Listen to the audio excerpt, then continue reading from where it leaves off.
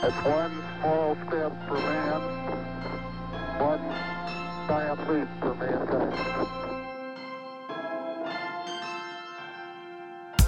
Welcome to The New Next, a podcast that addresses current events and how they will impact the future.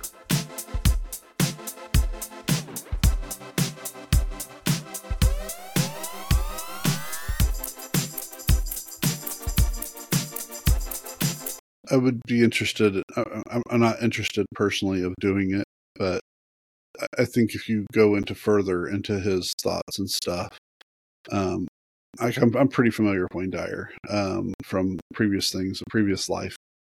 And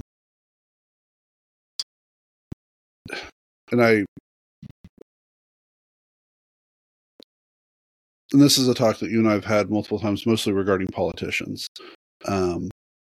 And we somehow have not been as I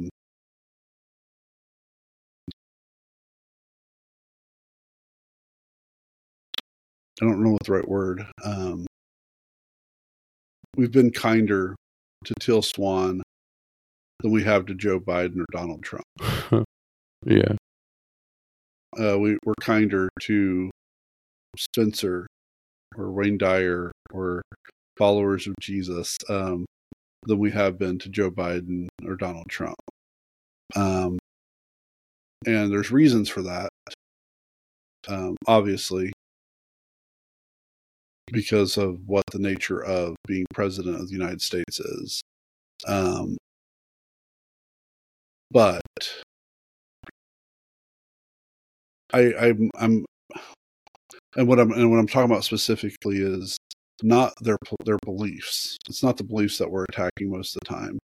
We use the beliefs as a secondary thing, but what we really do to attack them is like, yeah, but if you see what Joe Biden has actually done, then his beliefs are somehow invalid because of these actions he took.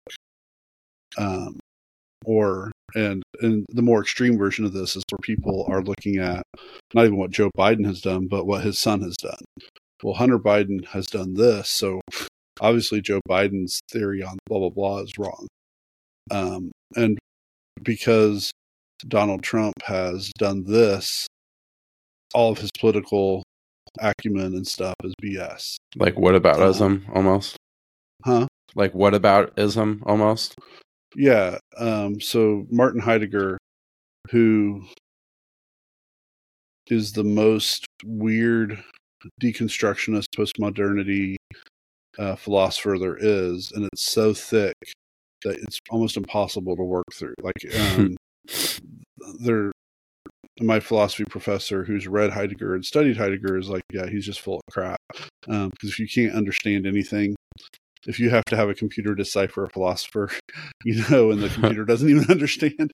But Heidegger was also a Nazi. So does that change our view of whether or not, and I'm not talking about oh, he was German and therefore he was a Nazi. Like he was a devout Nazi. Yeah. And it definitely influences thinking. If we look at people you've mentioned multiple times in the past of their connections to sex trafficking and stuff, does that automatically delegitimize other things they say and do?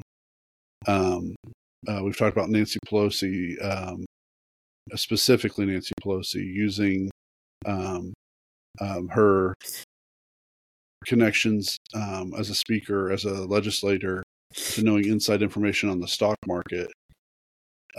Does that automatically delegitimize everything she has to say or believe because she's obviously doing something that's unethical? And I say obviously, I'm coming from a certain viewpoint of myself, saying that that's obviously, and that I'm also saying it's unethical. If we found out that Jesus was gay, does that delegitimize what he has to say, as opposed to if he's a straight person? Does Ted Kaczynski, the Unabomber, does what he wrote mean less because he was trying to be cause all the terror he's caused? I'm taking these extreme examples, but we do that all the time of But if it works for us, then we say like, yeah, I know that Ted Kaczynski was the Unabomber, but what he had to say was actually pretty important. Yeah. So I am convinced, not just from watching the one documentary on Hulu, but I'm convinced that there is forms of torture that definitely happened with Teal Swan. I'm convinced of that. Does that delegitimize everything that the people that were part of her organization did it? Yeah. And that she was very well aware of it. Does that delegitimize everything she has to say or think? No. Well, maybe a good comparison is, yes, murder is wrong, but if you murder someone when they're trying to murder you while you're sleeping in your bed and attack your family, then that's a totally different story. But then we generally don't call that murder. We usually call that at best manslaughter. Well, you're killing someone, so right, maybe it's which is manslaughter.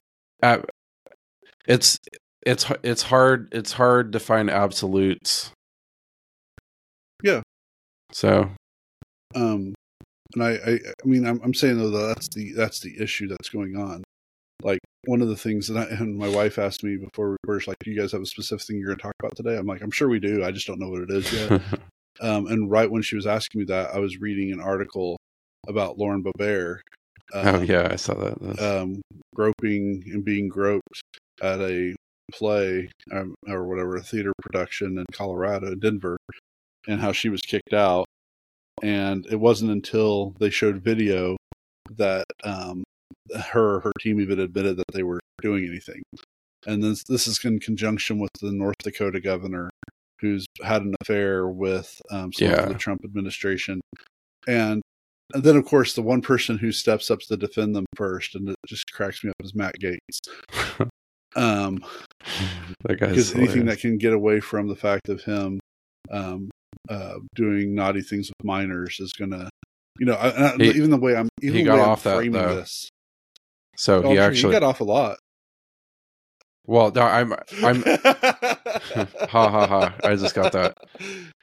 Well, no, I'm just saying. So in his case, like he got totally cleared on it.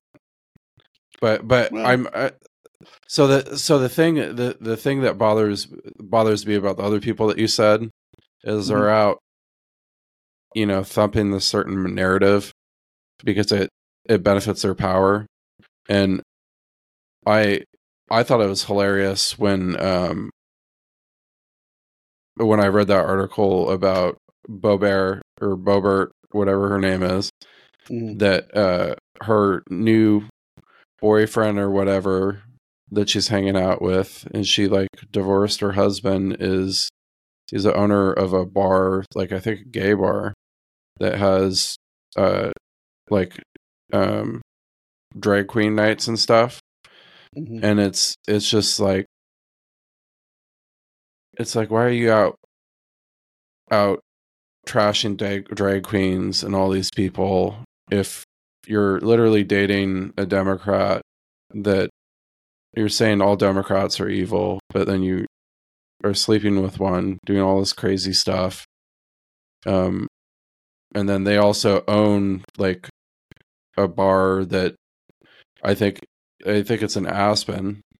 Having drag queen bar in Aspen seems totally normal thing to me, but you're out there basically holding the party line and attacking people in the process. Well, you're literally a part of it.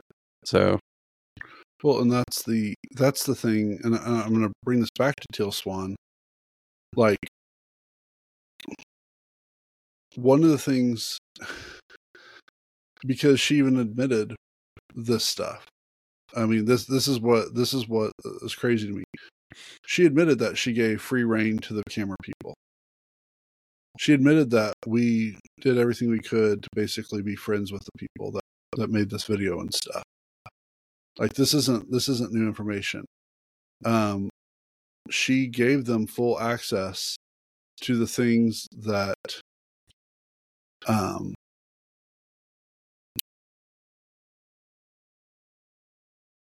that she later regretted giving full access to. Yes, they spun it however they spun it, and it didn't put her in a good light.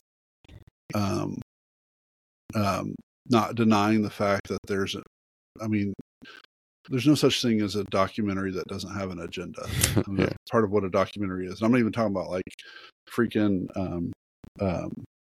oh goodness, the stuff you watch in high school and elementary school where the Burns documentaries and stuff where fades out of this picture and there's a cowboy voice talking about a quote that's completely out of context from what's going on here.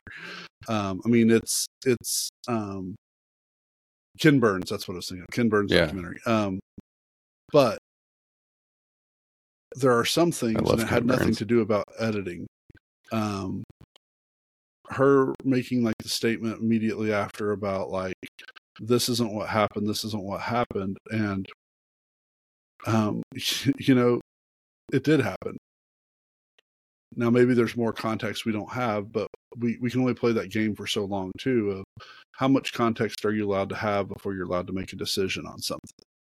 And I've watched enough of her stuff to decide that I think a lot of what was said in that documentary is accurate. No one was ever saying that she never gave any good advice at all. Like that's not our advice that's helpful. That was never the statement being made. Yeah. In fact, the video, I think the documentary went out of its way stating that she did help a lot of people. But but the documentary's goal was about the inner circle. It wasn't about the people on the outside. And that's the part that's contentious. Like, well, did he leave on his own accord?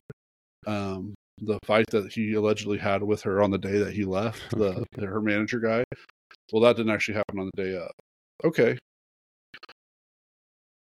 Cool. He hasn't said anything one way or the other. Yeah. So he could clear it up really quickly. Well, but I have a feeling he has an NDA that the documentary crew did not. If you would like to learn more about the New Next podcast, find us at thenewnextpodcast.com, where you can suggest a topic you would like for us to cover. If you enjoyed what you heard, share the podcast, tell a friend about it, or rate us with 5 stars.